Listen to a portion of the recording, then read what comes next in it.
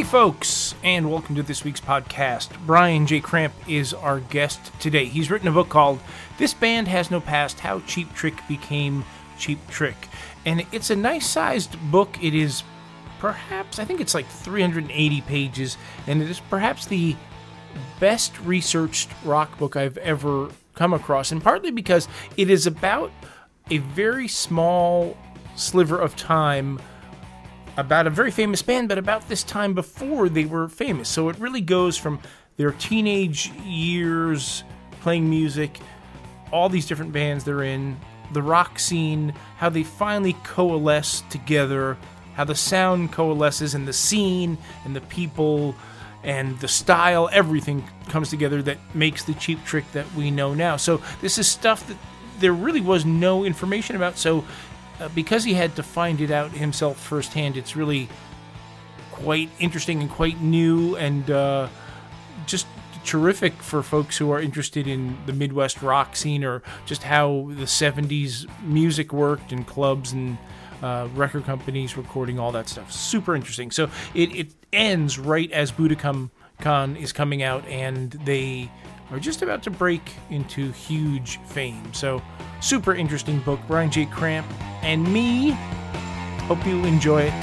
Talk soon.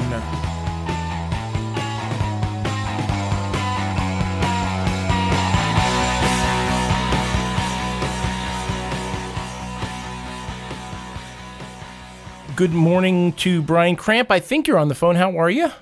I'm good. How are you? I'm doing good. I love the book, This Band Has No Past, How Cheap Trick Became Cheap Trick. One of the things I loved about this book is that it makes this book really striking is because it's not about the part of the band where they were famous and their history is well documented. This is, I assume, mostly information that you had to research yourself and figure it out. So the first question is, why did you want to write this book and tell this story? Well, the short answer is Cheap Trick are my favorite band of all time. And, I've been an obsessed music fan basically my whole life. And I love books like this. I'm a big reader too, and I'll read almost any book about any band. And I studied journalism and creative writing in college, and I've always been a writer too. So at some point, for some reason, I just decided to start working on a book about Cheap Trick, not really knowing if it would go anywhere. In the age now of Facebook and everything, it's so much easier to track people down than it would have been, a couple decades ago. So when I realized I could find people, and then you find one person and that might lead you to the next person, as it snowballed, it just I kept kind of expanding the scope of the book. But, I originally kind of started out imagining I was developing a pitch for a 33 1/3 book about the first Cheap Trick album. But the real, impetus for it becoming something more was when I actually started developing a relationship with Ken Adamany, who was the manager of the band, from the very beginning.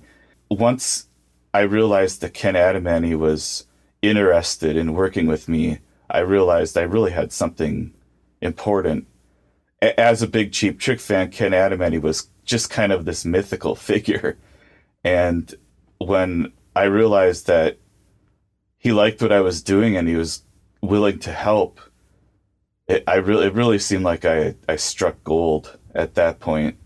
So that's when I really started taking it a lot more seriously, because in my opinion, there's really not much more of an important person if you're writing a book about Cheap Trick, because Ken Adamany has saved everything over the years. So usually if I'm talking about something, that Ken Adamany told me about or did, he has the documents to back it up. I've seen all the old letters, telegrams, ledgers, receipts, just the receipt that he still has are just handwritten notes, Rick Nielsen called his secretary on the phone and they jotted down a note and he still has it. Yeah, it's incredible. Yeah, and that's invaluable for something like this because you have a date. He has the dates in the book. There's a carbon copy of the original letter that he wrote to Jack Douglas that he still has, which is what got the ball rolling for the band to get their record deal, was that letter. that he sent to Jack Douglas at the Copley Plaza Hotel when Jack Douglas was busy producing Aerosmith Rocks, and he gets these tapes in the mail of this band that he probably never heard of, and he's impressed. And then he flies to Waukesha, Wisconsin, where I grew up. Incidentally, he flies there to see the band at a bowling alley, and that sounds like a fantastical story. Oh, they were discovered in a bowling alley, but it's 100% true. And the fact that he has the letter with the date, because that's what was really important to me eventually was dates, because the book is kind of a chronological tale, especially once the Cheap Trick ball gets rolling. It's almost day to day in certain parts. And so dates were vitally important to me to, have everything in context and, have the story flow. So yeah, that's a long way to, that's a long answer to your question, but yeah, Ken Adamany was that was a jackpot to get him involved.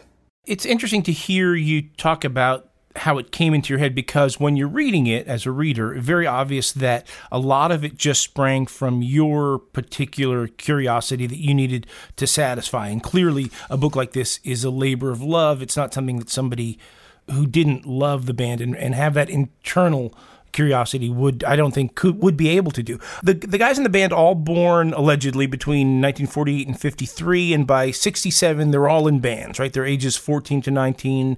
They've all got the fever. They're all in, and from then on, they're all in bands. And as you just said, there's just details about all these different kind of bands these guys are in, sometimes trading members, overlapping and ever. But one of the great things about this book is it's an almost 400-page book, and the four members of the band that we know as Cheap Trick don't play together until just about exactly halfway through the book. It's amazing. So how long did it take to put together with all that work, and how many people did you talk to? Yeah, I talked to over 80 people, that some of those interviews might not have even yielded a quote that I used in the book, but it might have yielded a fact or linked me to somebody else. You just have to talk to everyone you can find, and you never know who's going to have the story that you're looking for, or a story that you don't even know to be looking for. That's what you realize when you're interviewing people for something like this, is a lot of the time you don't even know the right question to ask, and you just have to hope it comes up during the conversation. There's an amazing story in the book about Patti Smith that Bunny Carlos ended up telling me, and I had no idea there was any story relating to Patti Smith, and it just happened to come up when I was asking him about the record plant. But yeah, the guys were in a lot of different bands before Cheap Trick, played with a lot of different guys, and I talked to at least one person from any band that any of the members of Cheap Trick were in before Cheap Trick. And yeah, like you said, Bunny Carlos played in a pickup cover band with Robin Zander before Cheap Trick. Robin Zander played in a band with Craig Myers and Chip Greenman, who were in the band Fuse with Tom Peterson and Rick Nielsen. And yeah, the way that Tom Peterson and Rick Nielsen end up teaming up is really interesting, because Tom Peterson has this band called Toast and Jam, and Rick Nielsen is really impressed by them. Craig Myers and Chip Greenman are also members of that band, and they were all great musicians, and they were really in sync. And so when Rick Nielsen saw that band, he was like, that's the band I need, because he wanted to start writing original songs. When they all started out, they were all just playing covers for the most part.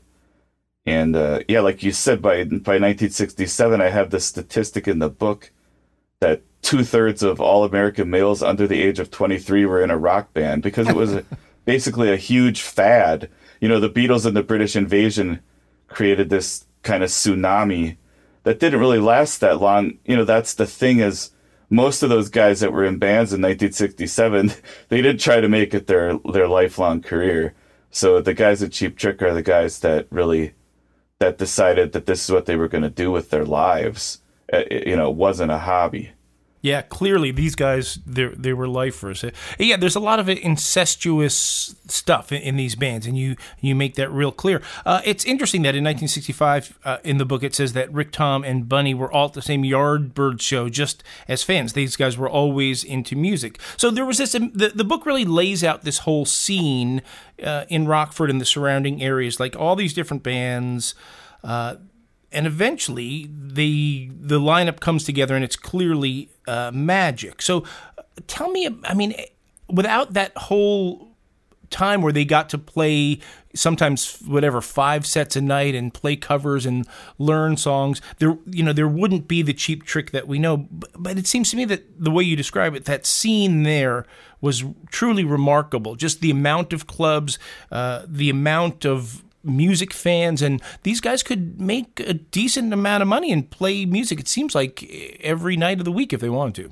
Yeah, and they basically did. They played almost every Monday, Tuesday, Wednesday. They were playing somewhere, and they had this amazing circuit of bars and clubs, mainly in Illinois and Wisconsin. They would play in Michigan, Minnesota, Iowa, but really the bulk of their shows, leading up to 75, 76 are all in Wisconsin and Illinois. And Ken Adamany was a booking agent and a promoter starting even in the late 50s when he had his own band. So by the time he's working with Cheap Trick in the early mid 70s, he had relationships with all of these clubs and bars. He was booking hundreds. At one point, he had over 100 bands on his roster that he would book shows for. So there was this amazing network, and yeah, they could just basically make a decent living just playing every night.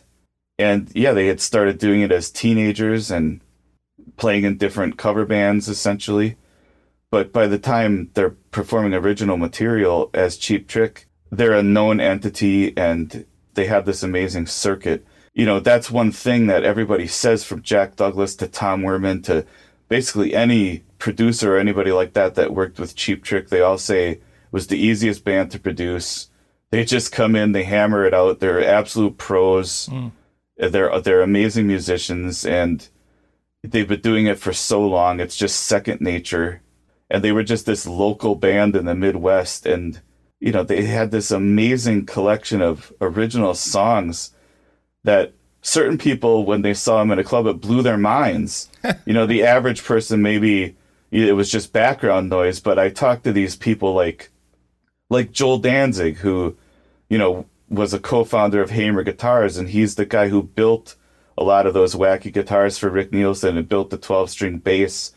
And he talks about how amazing it was to see Cheap Trick in a club, and they just stood apart from any other band. I mean, there was obviously something special, but also weird and interesting. And so there was just obviously something special about this band that's just playing at this random bar in Wisconsin, but they're playing those songs and it's those guys. They were very unique and, obviously the best of the best, in the Midwest at the time. It's interesting that in some ways I think their live thing, especially in the early days, was in the first few albums, they had a hard time figuring out how to present themselves on record, which is part of the Cheap Trick story, I think. One of the things that in the book, 1968, Rick says he was eating acid like candy, and the music was kind of proggy in a way.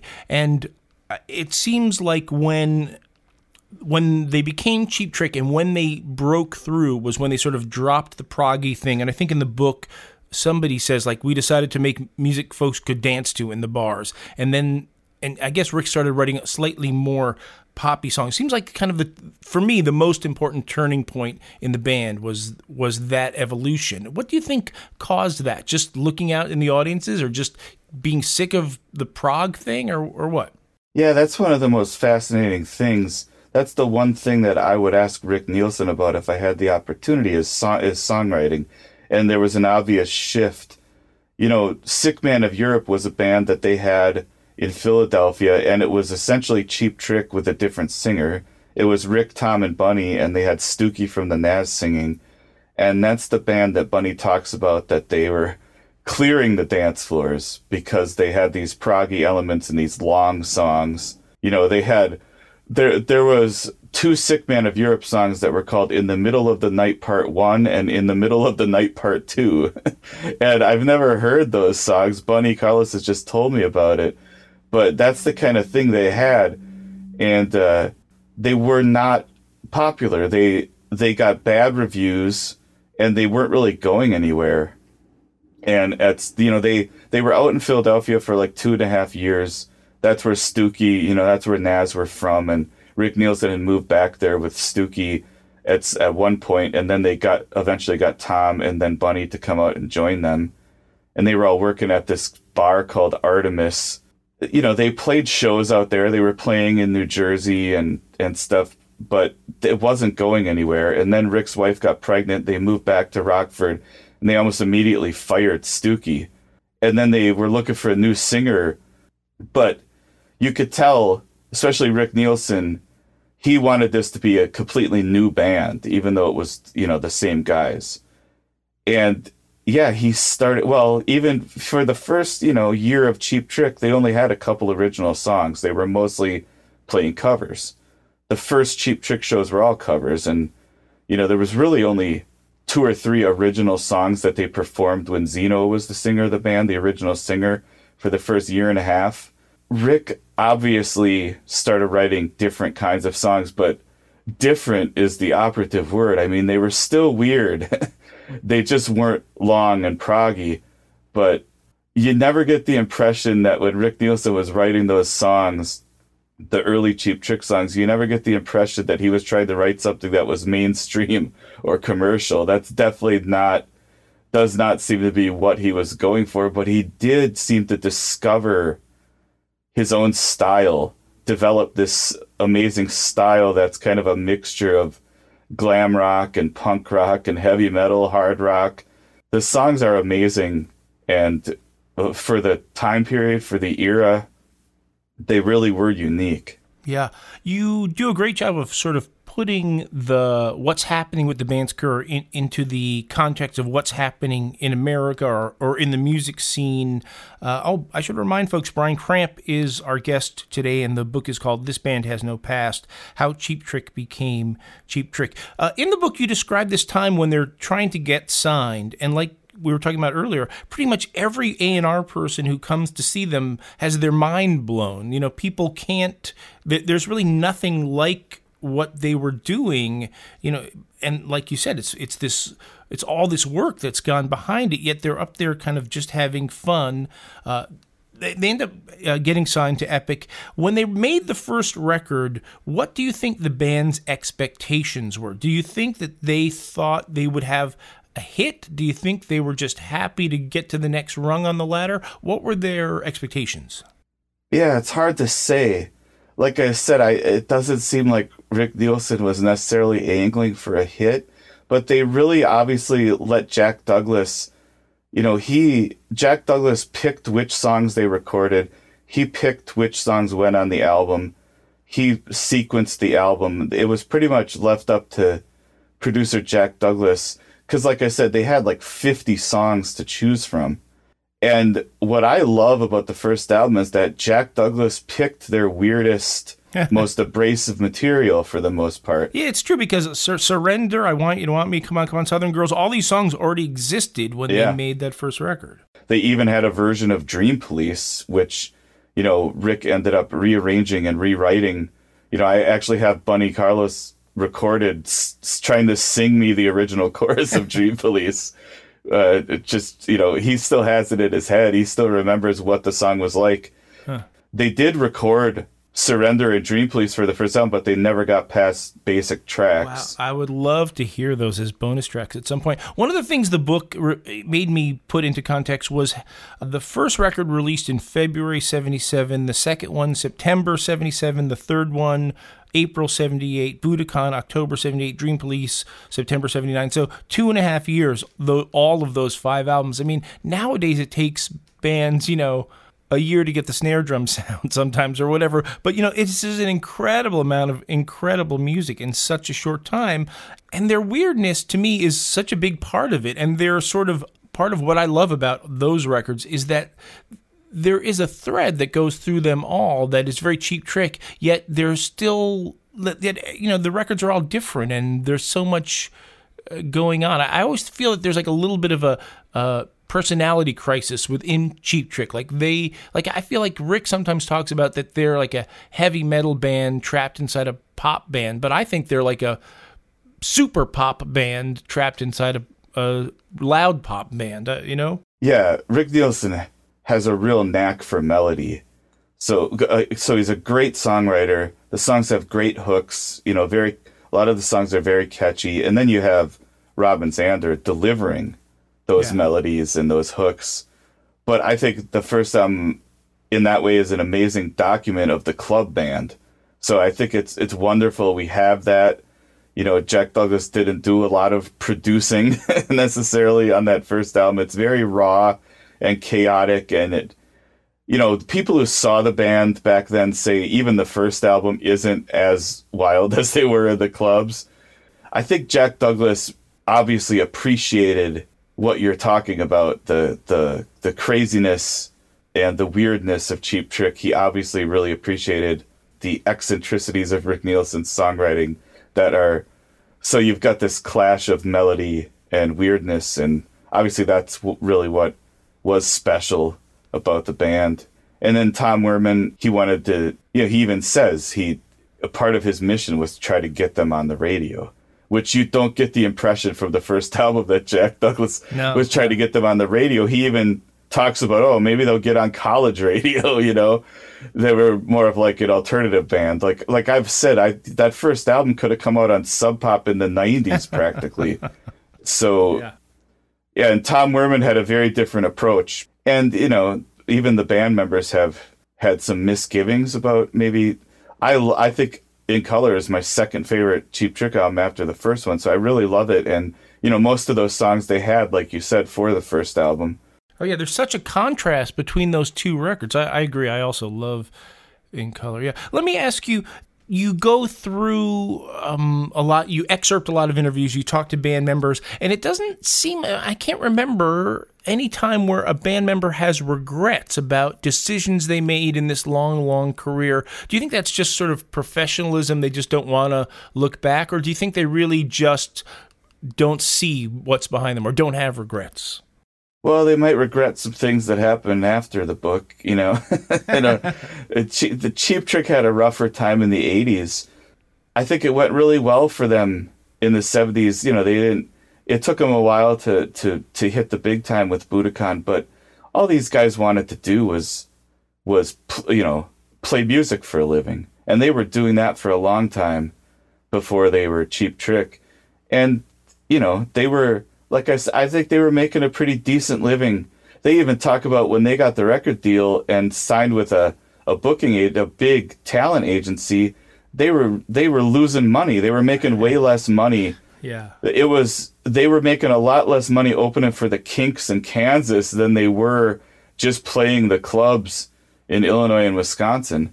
So yeah, they kind of had to build and until they eventually hit the big time with Budokan. But I don't really know what they even would regret about the 70s. It seems like it must have been a lot of fun, and they were very successful on different levels, but they were a popular, successful band even when they were just a band in the Midwest.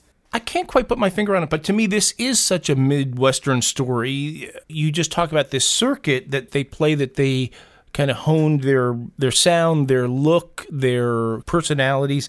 They're definitely like not a New York band. They're not a LA band. What do you think it is that makes Cheap Trick such a Midwestern story?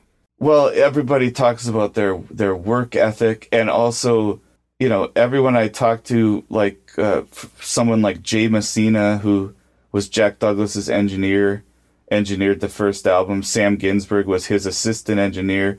These kind of guys, one of the first things they would say is what nice people the guys from Cheap Trick were. They were just really nice guys, very personable, very friendly, very funny. So yeah, they had that kind of down-to-earth, friendly, but also funny kind of Midwest attitude and personality, which was obviously seem refreshing to somebody like Jay Messina, who lived in New York and had been working in the record industry for a long time. And yeah, the work ethic. I mean, the just playing, just keeping at it, and also, devoting yourself to something like this without really having a plan B when you're just a Midwest club band. When you write a book like this, there are a lot, this is a band that's a lot of people's favorite band. There is a real passion for this band. Do fans reach out to you? I mean, the book's sort of come out very recently, but has folks reached out to you to say great job, or you totally, didn't do my favorite thing, or has there been a reaction from their strongest fans? Yeah, for the most part, there's been a great response. That is a really nerve-wracking aspect of putting something like this out there. I always knew that the main criticism I was going to get, which was a valid criticism, was that I wasn't able to actually talk to Rick Nielsen, Tom Peterson, or Robin Zander. I tried, believe me, I tried. But, I tried to make up for that I have hundreds of quotes from those guys from hundreds of sources. Yeah. I mean, that might be a slight exaggeration. I haven't counted, but their voices are definitely represented. And I'm not really sure why it matters so much whether they said it to me or somebody else. Well, it is one of the most thoroughly researched books I've ever read. So I don't think anyone can call you out on not going, deep enough or not doing your homework. When you were writing the book, what is the thing that kind of blew your mind the most that you did not know previous to digging in and doing the research? It's not really major things. It's more, there's just a really fun discoveries that I made, where things would come together. I mean, when, there's an amazing part where I was talking to Joel Danzig, and who was, co-founder of Hamer Guitars. And when Hamer Guitars were launching, they were going to put an advertisement in Guitar Player magazine. This is 1975. And they used Rick Nielsen as their model for the ad. And Rick Nielsen comes to the photo shoot, and he's wearing a Cheap Trick shirt, which were pretty new at the time. I mean, the logo was pretty new. So he's got one of those famous black Cheap Trick shirts with the white logo. And then he's wearing white pants and a white jacket over it. So he's all black and white. And the ad was going to be printed in black and white too. And Joel Danzig is looking at this setup, and he's like, hey, I got this checkerboard guitar strap over on my guitar that's over here in the other room or whatever. So he goes and gets his checkerboard guitar strap, and he gives it to Rick for the photo shoot because he thought it would look cool because Rick is wearing all black and white. And then, we all know what happens with the checkerboard with Cheap Trick after that. So, when Joel is talking about that, I'm listening and I'm realizing, wow, this is like a huge moment in Cheap Trick history. It's the checkerboard pattern entering the picture. Amazing moment in Cheap Trick history, right? It became one of their signature things.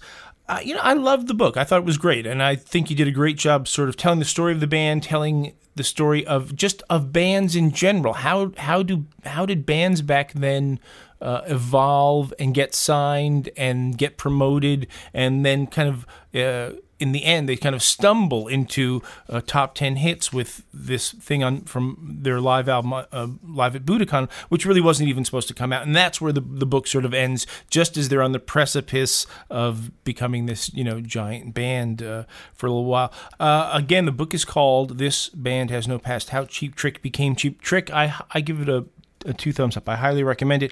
Brian, thank you so much for spending a little bit of time with us, and I guess we should hear something from In Color now. Awesome.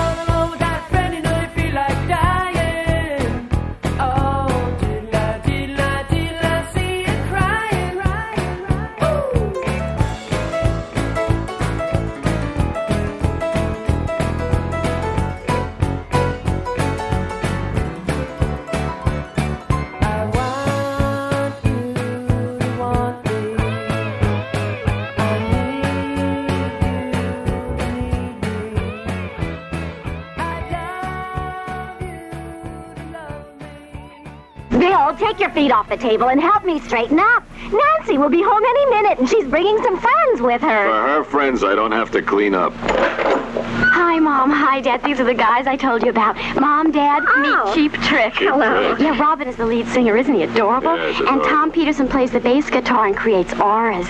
And Rick was a cartoon character before he joined the group. And this is Venezuela. He was named after a country in South America, I think. Venezuela. They played in bars and bowling alleys and even warehouses, and now they've got an album out. Wow. Why don't you play one of the songs from your album for my parents, guys? Send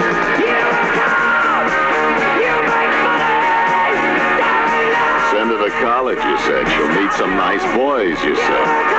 Cheap Trick. Only rock and roll could bring them together. Only Epic Records could record their first album, Cheap Trick.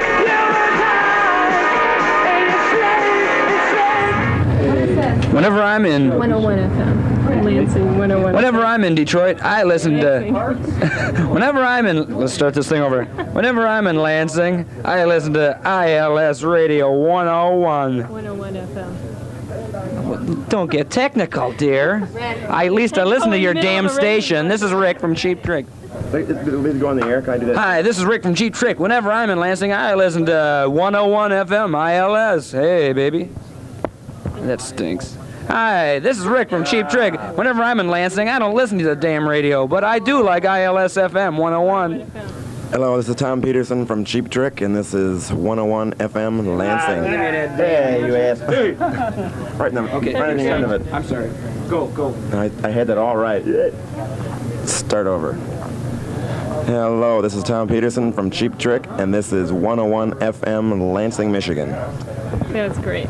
Is that good? Anytime. Give me a jacket. Hi, this is Robin Zena from... No. I don't know. What's that? Hey, baby. Watch out, they might use it. Oh, no. Hi, this is Robin Zana from Cheap Trick, and you're listening to 101 FM, Lansing, Michigan.